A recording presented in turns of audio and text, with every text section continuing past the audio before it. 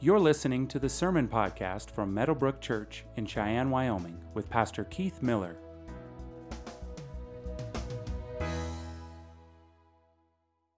So if you could stand to honor the reading of God's Word.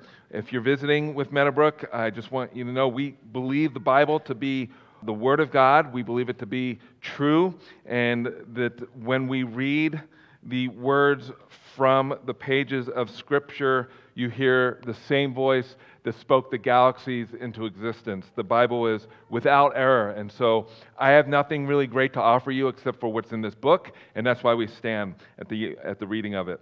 So this is the word of the Lord in Matthew chapter 5, beginning with verse 1. Seeing the crowds, he went up on the mountain, and when he sat down, the disciples came to him. And he opened his mouth and taught them, saying, Blessed are the poor in spirit, for theirs is the kingdom of heaven. Blessed are those who mourn, for they shall be comforted. Blessed are the meek, for they shall inherit the earth. Blessed are those who hunger and thirst for righteousness, for they shall be satisfied. Blessed are the merciful, for they shall receive mercy. Blessed are the pure in heart, for they shall see God. Blessed are the peacemakers, for they shall be called sons of God. Blessed are those who are persecuted for righteousness' sake, for theirs is the kingdom of heaven. Blessed are you when others revile you and persecute you and utter all kinds of evil against you falsely on my account. Rejoice and be glad, for your reward is great in heaven, for so they persecuted the prophets who were before you. You may be seated. So we're in this sermon series. We started it a few weeks ago on the Sermon on the Mount. We're going to take our time through this sermon series. I said at the very beginning that the Sermon on the Mount is a description of what it looks like to follow Jesus, that this is the center that the gospel calls us to, that if you're a follower of Jesus, your first allegiance isn't to the political right or the political left. I showed you 4 quadrants of kind of where our nation is being pulled from in various directions politically, and that we've never been so divided as a nation than what I think we are now. We see, Christians find themselves, all of us, we feel this tension of being pulled in these various directions. The gospel calls us to the center, and the center is, this is what it looks like to follow Jesus, and so that's why we're spending time, and a significant time, in the Sermon on the Mount. So the first week we looked at the poor in spirit. The poor in spirit are those who come to the foot of the cross with empty hands. There's nothing in us that we bring to the cross except our sinfulness and our empty hands. There's no righteousness in us that would warrant God to allow us into His heaven, to forgive us of our sins, that we come with empty hands. And then the week after that, which was last week, we looked at the second beatitude, blessed are those who mourn, for they shall be comforted. Well, what does it mean to mourn? Well, we looked at that. It's those who mourn over not just their own sin, but the sins of the world and what the curse of sin has resulted in our world. We had several mass shootings the last couple of weeks. That is the result of a world that is cursed. That there's no legislation, no law that will change the heart of man.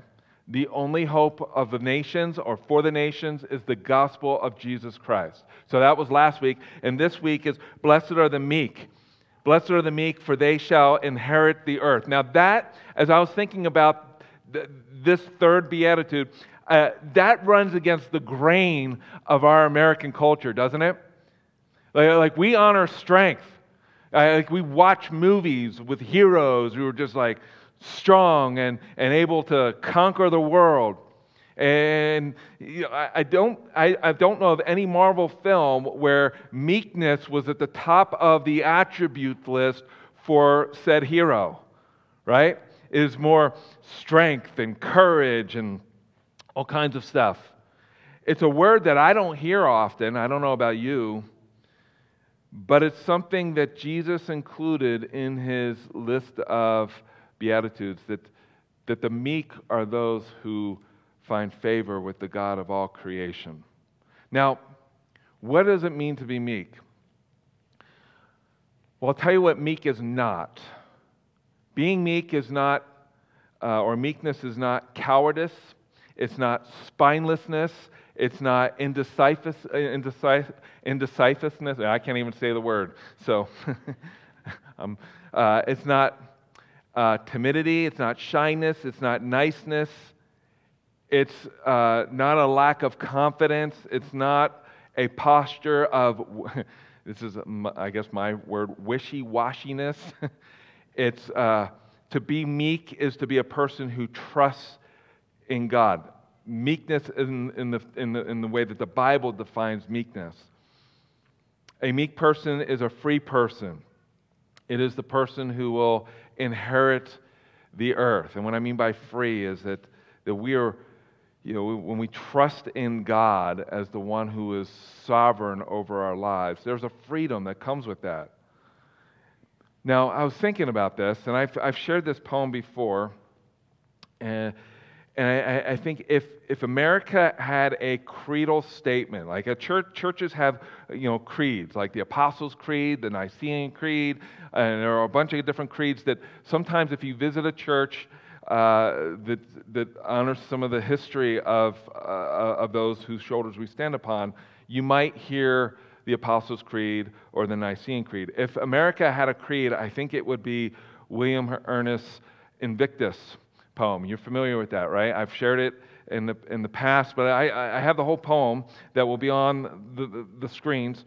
Out of the night that covers me, black as the pit from pole to pole, I thank whatever gods may be for my unconquerable soul. In the fell clutch of circumstances, I have not winced nor cried aloud. Under the bludgeonings of chance, my head is bloodied but unbowed. Beyond this place of wrath and tears looms but the horror of the shade, and yet the menace of the years finds and shall find me unafraid. It matters not how straight the gate, how charged with punishments the scroll. I am the master of my fate. I am the captain of my soul. That is something that meekness is not. Right? In fact, we as a culture, our culture celebrates pride. We even have a whole month that celebrates the spirit of Invictus in June. I am the master of my own fate. I am the captain of my own soul. I will live the way that I want to live. I don't give a rip what other people think. This is how I'm going to celebrate my life. And it's not just June, it's the posture of our culture and our world in general. And Jesus said that the meek are the ones who will inherit the earth, not the prideful, not the strong, not the wise of the world. It is the meek who will inherit the earth. That this is the one that God smiles upon. And so I want to I got 2 points here. I want to define who is the meek, or who are the meek. Well, the meek are not William Ernest's Invictus poem, that's for sure. Probably the antithesis of Ernest's poem can be found in Psalm 37, and I believe that Jesus was referring to this psalm when he said, "Blessed are the meek, for they shall inherit the earth." And I have the words on the screen. In fact, let's read this together. This will be good for us. Commit your way to the Lord. Trust in Him, and He will act. He will bring forth your righteousness as the light, and your justice as the noonday. Be still before the Lord, and wait patiently for Him. Fret not yourself over the one who prospers in his way, over the man who carries out evil devices. Refrain from anger and forsake wrath. Fret not yourself, it tends only to evil, for the evildoers shall be cut off, but those who wait for the Lord shall inherit the land. In just a little while, the wicked will be no more. Though you look carefully at his place, he will not be there. but the meek shall inherit the land and delight themselves in abundant peace. We can wait for verse 34. Go back. Okay. The meek shall inherit the land. The Hebrew word for land can mean earth. And what I believe Jesus is saying that the one who postures himself in the way that the psalmist describes in Psalm 37, that's the person who will inherit the earth. It sounds very different than Invictus, doesn't it? That the meek is the person who has this deep dependence upon a God who is sovereign over his or her soul. That the true captain of our ship is the God who spoke the galaxies into existence. That it's his authority that we yield to, not how I feel. Later on in the psalm, in verse 34, it says, "Wait for the Lord and keep his way, and he will exalt you to inherit the land. You will look on when the wicked are cut off." Like, this is the meek. The meek are the poor in spirit, who arrive at the foot of the cross with empty hands. The meek are those who mourn not just over their own sins, but the sins of the world. The meek are those who understand that their problems are beyond them, that their problems are because of the sin that is in them, and that their problems are because of their own person. That's the meek. And that we need help that's beyond ourselves. We need a Savior. We need a righteousness that is not our own. We need Jesus. That is the mark of those who are meek. You know, Martin Lloyd-Jones said this about meekness. He said, and I won't have all the words on the screen, but he said, "Meekness is essentially a true view of oneself, expressing itself in attitude and conduct with respect to others. It is therefore two things. It is my attitude towards myself, and it is an expression of that in my relationship to others. A man can never be meek unless he is poor in spirit. A man can never be meek unless he has seen himself as a vile sinner. These other things must come first. But when I have that true view of myself in terms of poverty of spirit and mourning because of my sinfulness, I am led on to see that there must be an absence of pride." See, if you're meek, in terms of the way the Bible defines meek, there is no room for self-pride. And what I mean by pride is not joy, not happiness. What I mean by pride is a self-reliance upon self. What I mean by pride is what Invictus celebrates. That's what I mean by pride. The meek are those who understand that they are, who they really are in light of who God actually is. That's the meek. Their response to God when they come to God is a dependence upon God. I guess it's 2 years now, I did a whole sermon series on titled "Who Am I?" and it was on identity. And we spent that whole sermon, I think it was like 9 weeks, we spent that whole sermon series on Psalm 139.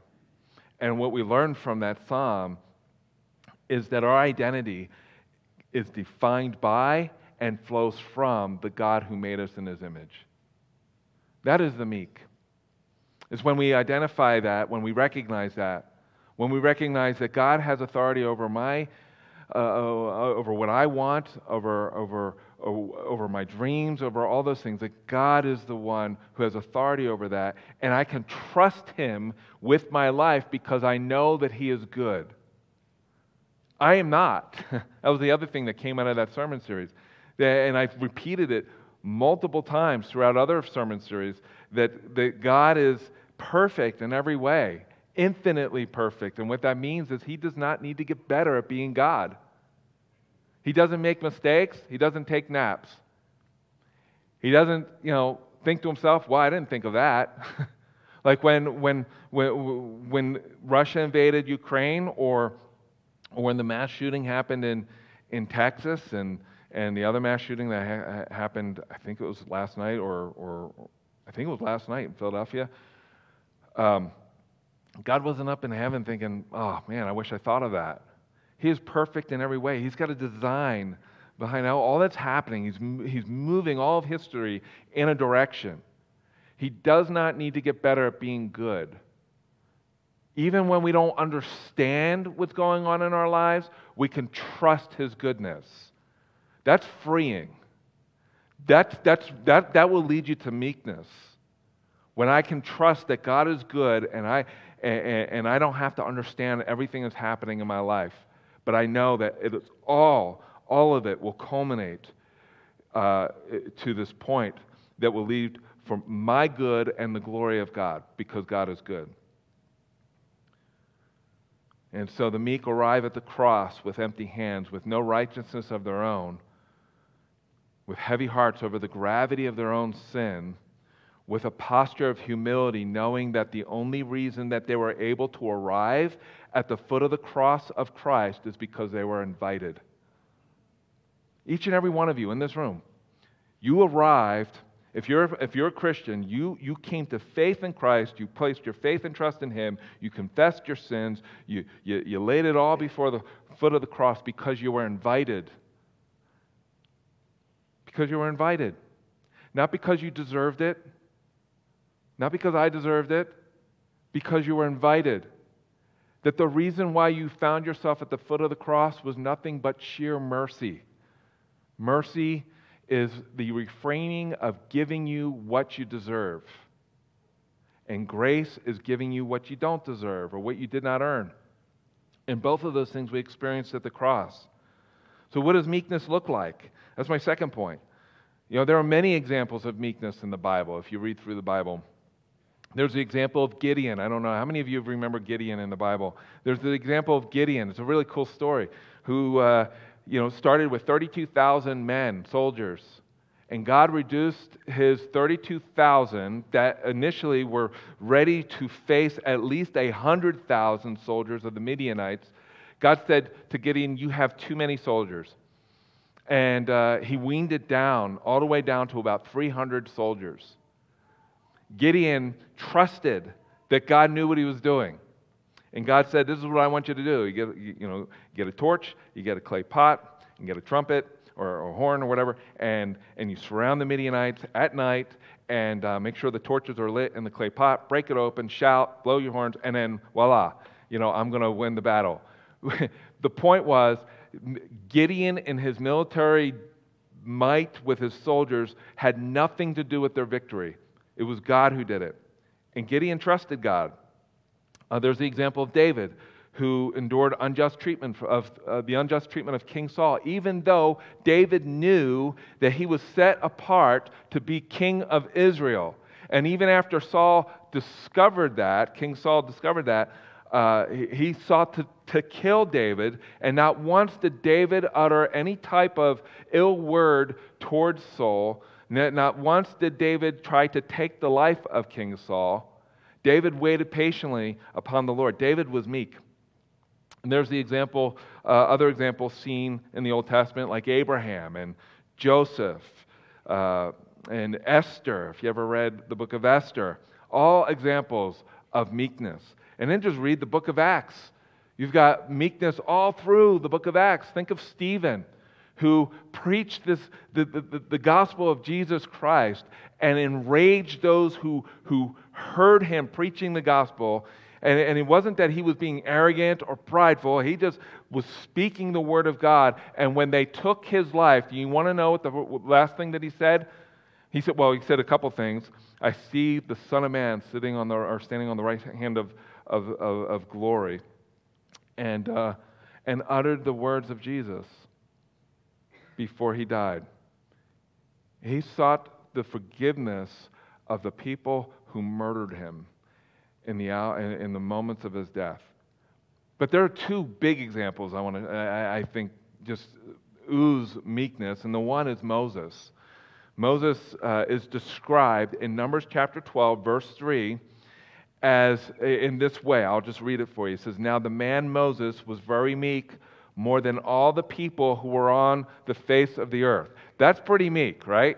That bar is set pretty high. Moses was more meek than anybody else that lived in his day. And yet Moses was a man of great courage. He was meek, but he was a man of great courage. Think about it. After he encountered God in the form of this burning bush, God sent him to confront Pharaoh and tell Pharaoh on behalf of God to let the Hebrew people go. That took great courage for Moses to do that. That was a death sentence, to stand before one of the most powerful individuals in the world and say, you need to let your slaves go. Even though it's a big part of your economy, you need to let them go and let them go now. Moses it was an example of great courage and his meekness. He showed great resilience over the many years that he shepherded the Hebrew people in the wilderness. And they were difficult people to shepherd. They frequently complained. They frequently said, "Oh, we should have never left Egypt. At least we had roofs over our heads then." And yet Moses showed great weakness or meekness in resilience while he shepherded these people. But what's really interesting in this passage in Numbers chapter 12 is the context. Because in the context, Moses exemplifies meekness. See, Miriam and Aaron spoke, they had an issue with Moses. Miriam and Aaron, if you're wondering who they were, it was Moses' sister and brother. And we learn in the very first two verses, Miriam and Aaron spoke against Moses because of the Cushite woman whom he had married. Now, who's the Cushite woman? She was a black woman. And she was not Israel. She was not from Israel. And so he had married this Cushite woman. And they said, "Has the Lord indeed spoken only through Moses? Has he not spoken through us also?" And the Lord, I love this sentence, "and the Lord heard it." See, there's so much. This is a whole other sermon. They were having a secret conversation that did not include Moses, thinking that nobody else would hear this conversation. What they had forgotten, what they shouldn't have forgotten, was that God was in their midst, right? I said at the beginning of the sermon series, the Christian, the true Christian, the follower of Jesus is always mindful that he or she is always in the presence of the Lord. Now, the person who's not a Christian may not be mindful that they're in the presence of the Lord, but they're in the presence of the Lord. Because God is God. And so the Lord heard it. So I just picture the conversation, something like this. Miriam, it seems like in the text, it appears that Miriam was the one who initiated the conversation with Aaron. So Miriam said, "Hey, Aaron, I need to talk to you about some things. You see that black woman that Moses married? What's up with that? Why didn't he stick to his own tribe? What kind of man is he? We've experienced God speaking through us. I sang a song after God delivered us through the Red Sea. Remember that? I led the whole thing. And Aaron, you're a priest. God's used you in some pretty significant ways. So do we really need Moses? I think he maybe even lost his way. He's not fitting into our mold. And the Lord heard it. And so God called Aaron, Miriam, and Moses together. That was an awkward moment, right? So he calls all three of them together. And this is what God says. He said, "Hear my words. Hear my words. If there is a prophet among you, I, the Lord, make myself known to him in a vision. But," he goes on to say, "I speak with him in a dream." And he says this, "Not so with my servant Moses. He is faithful in all my house. With him I speak mouth to mouth, clearly, and not in riddles, and he beholds the form of the Lord. Why then were you not afraid to speak against my servant Moses?" So Miriam and Aaron, you may have had visions and you may have heard me speak through dreams, but with Moses, I speak to him face to face, mouth to mouth. I have a whole other type of relationship with Moses. And the irony of this story is that after he rebuked them and after he departed, it says this in verse 10, they turned and they looked at Miriam, and Miriam had leprosy. And it says, here's the words, Miriam was leprous like snow. It was as if God said, okay, you got a problem with the skin color and ethnicity of this woman. I'm going to make you whiter than you ever hoped to be. Literally, she's white he could have just said she's got leprosy. He says she's leprous like snow. And here's Moses' response in verse 13. And Moses cried to the Lord. And this is what he said, "Oh God, please heal her, please." That's meekness. That's a posture of meekness and humility. There's another example of meekness I'd like turn your attention to, and that's the one of Jesus. And Jesus was meek not because he lacked, holiness. He wasn't meek in the same ways that we ought to be meek. Jesus was perfect in every way. The thing about Jesus is he took on the form of a servant. He chose meekness. He chose to take on humanity by being born of a virgin, to live as one of us, yet without sin, for the purpose of dying for our sins in our place. We see the meekness of Jesus put on display. Just read the Gospels, Matthew, Mark, Luke, and John. You'll see it all over those Gospels.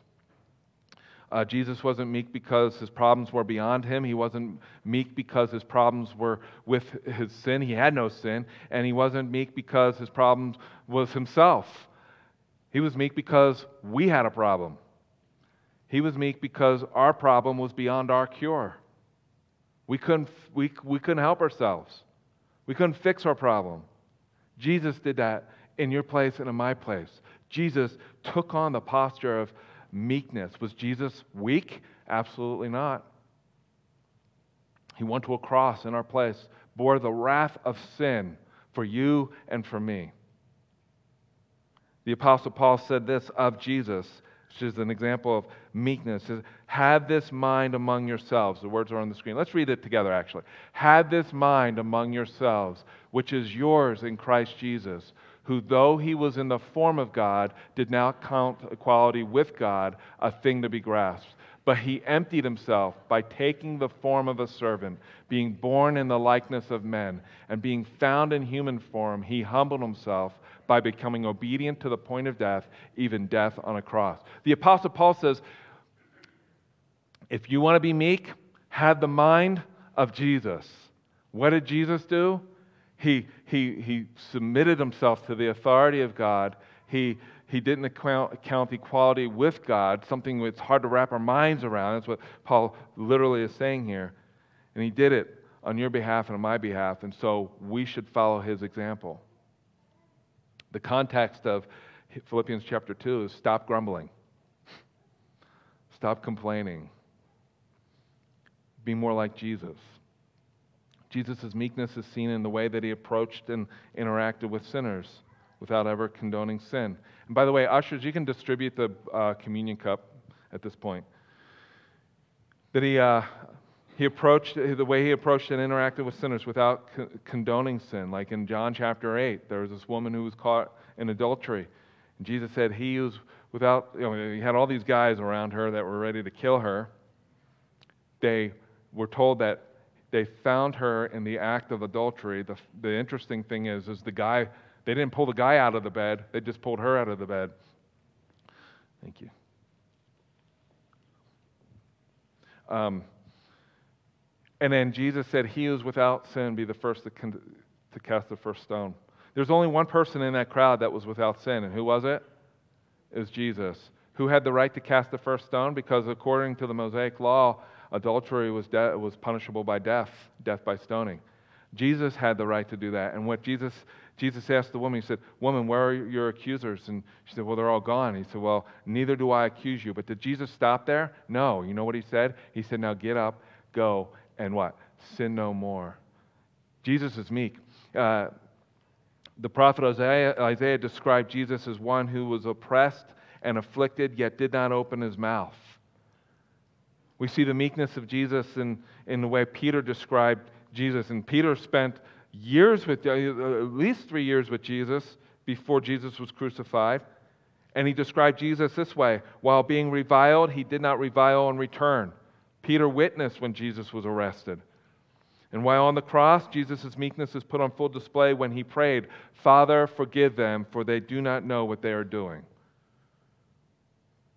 And even after Peter denied Jesus 3 times, after Jesus rose from the grave, Jesus sought out Peter and he restored him, which is an example of a demonstration of meekness. You can read that in John chapter 21.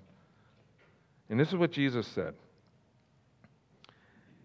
In Matthew chapter 11, verse 29, Jesus said, "Take my yoke upon you and learn from me, for I am gentle and lowly in heart." That word gentle is the same Greek word for meek. "For I am meek and lowly in heart, and you will find rest for your souls." You know what Jesus is saying there? He's saying, if you are a follower of me, if you are a Christian, then you are called to a posture of meekness. That just like it is true for every citizen of God's kingdom, every person who has placed their faith and trust in Jesus Christ did not enter into citizenship in God's kingdom apart from being poor in spirit, one who's mourning over their sin, and one who is meek.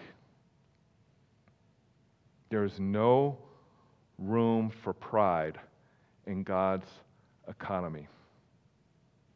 Does that make sense? And so, you can open your communion cup if you haven't already. Jesus, in that upper room, before he was about to be betrayed, he said, "This is my body. I'm going to be pierced for you. I'm going to be crushed for your iniquities. I am going to die in your place." He said that every time that his disciples gathered together, he wanted them to remember that. I think not just to remember that Jesus died for our sins, but also to remember what it means to follow him. And he said, every time you gather together, I want you to remember that. And so take this bread and eat. So let's eat together.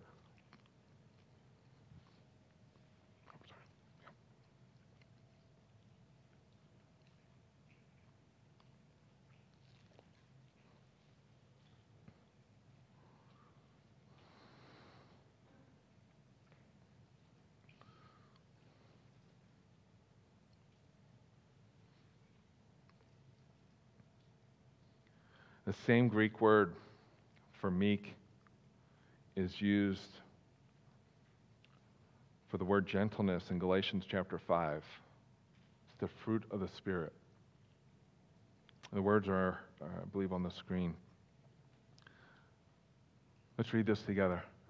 "But the fruit of the Spirit is love, joy, peace, patience, kindness, goodness, faithfulness, gentleness, self-control. Against such things there is no law. And those who belong to Christ Jesus have crucified the flesh with its passions and desires." When Jesus held up the cup, he said, "This cup is the new covenant in my blood." You know what he was saying when he said that?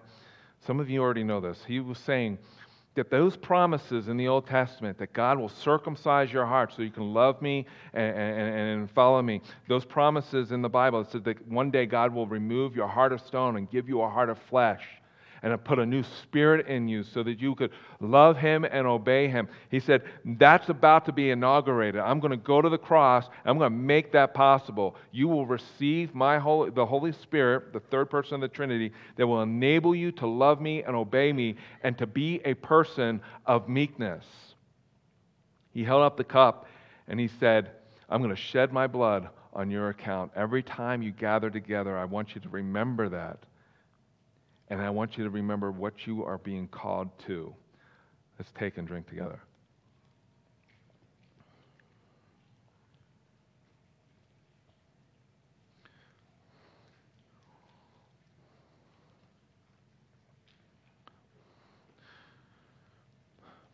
The reason why Moses was meek, because he walked with God. Listen, the longer you walk with God, the deeper your intimacy with God goes, the meeker you will become. The longer you walk with Jesus and the deeper your relationship with him goes, the more like him you will look. You will look like him more and more. You'll begin to pray things that fall in line with the heart of God for your life. You'll begin to exemplify, as an example, the fruits of the Spirit. You will become meeker. The longer you walk with Jesus, the less important it will be for you as to what other people think of you and what the world thinks of you. What will matter to you is what God thinks of you. And it's this person that is blessed. It is this person that experiences true joy and contentment. Because it is the meek person who has surrendered himself or herself to the will of God, who's received the gift of his or her salvation. That meek person has experienced the favor of God and continues to experience it today. If you're a Christian in this room, then not only are you a person who's called to deeper and deeper meekness in the way that you live out your life, but the face of God shines upon you. And he loves you with an everlasting love. And it doesn't matter what you've done in your past. Like, that is the past. What matters is who you are in his eyes. If you're here and you've never placed your faith and trust in Jesus Christ, the Bible says that all who call on the name of Jesus will be saved. The Bible says that Jesus is the way, he is the truth, and he is the life, and nobody can come to the Father except by him. And the only way that you're going to be able to arrive at the foot of the cross is if you get beyond yourself and you arrive at the cross with empty hands and you recognize there is no righteousness in me. I do not deserve your mercy. I do not deserve your grace. I don't deserve heaven. I only deserve hell. You need to have that posture before you're ready to receive the forgiveness of your sins and to mourn over your sins and say, you know what, this grieves the heart of God. My sins grieve the heart of God. But he has provided one in my place, Jesus, the Son of Righteousness. He's provided in my place on my behalf on that cross so that my sins can be forgiven. And then you must humble yourself before the foot of the cross, recognizing that you are beyond help except for the help that God can give you through his Son Jesus. Listen, and I'll close with this. There is no sinner that is too far that God's grace cannot reach. And most of you in this room, if not all of you, are recipients of that. You've experienced that. And what is this earth that the meek will inherit? It is an earth that is resurrected. It is an earth that the balance of scales will one day be balanced, like the scales of justice will be balanced one day. It is an earth without the curse of sin. It is an earth that is described for us in Revelation chapter 21, where God will make all things new. It is only at that point will we not only be comforted as those who mourn over our sin, but we will inherit a new earth. And here's Revelation 21, verse 4. This is what we will inherit. He will wipe away every tear from our eyes, speaking of us, and death shall be no more. Neither shall there be mourning, nor crying, nor pain anymore, for the former things have passed away. Amen? If you're not a Christian, I beg you, I implore you, man, don't leave here without talking to God. Don't leave here without confessing your sin to Him. Don't leave here without telling Him you want to follow Jesus, that you want Jesus in your life. For the rest of us in this room, there's no room for pride in God's economy. We're called to meekness. This is what discipleship looks like. It looks like following Jesus and taking on His character upon our lives. Amen? Let's pray. Father, thank you so much for this day. Thank you for your word, and thank you for what you're doing in our lives. Thank you for the gift of salvation. Thank you for pursuing us. You pursued us. That's the picture of your grace. My experience and what I read in the Bible is I didn't run to you. You came to me. You ran to me. I was the prodigal. You came to me. You ran to me. You found me. In my dirt and shame and sin and ugliness, you found me. Just like you did with every person in this room who has placed their faith and trust in your Son, Jesus. You found them. You are the God who pursues lost sinners. And you just don't pursue them, you rescue them through your Son. You just don't rescue them, you redeem them. You make them new. And all who have placed their faith and trust in your Son, Jesus, you say, your word says, we are a new creation. The old is past, the new has come. Thank you, Lord God. It's in Jesus' name we pray. Amen. Thank you for listening to the Meadowbrook Church podcast. For more information about our church, visit meadowbrook.org.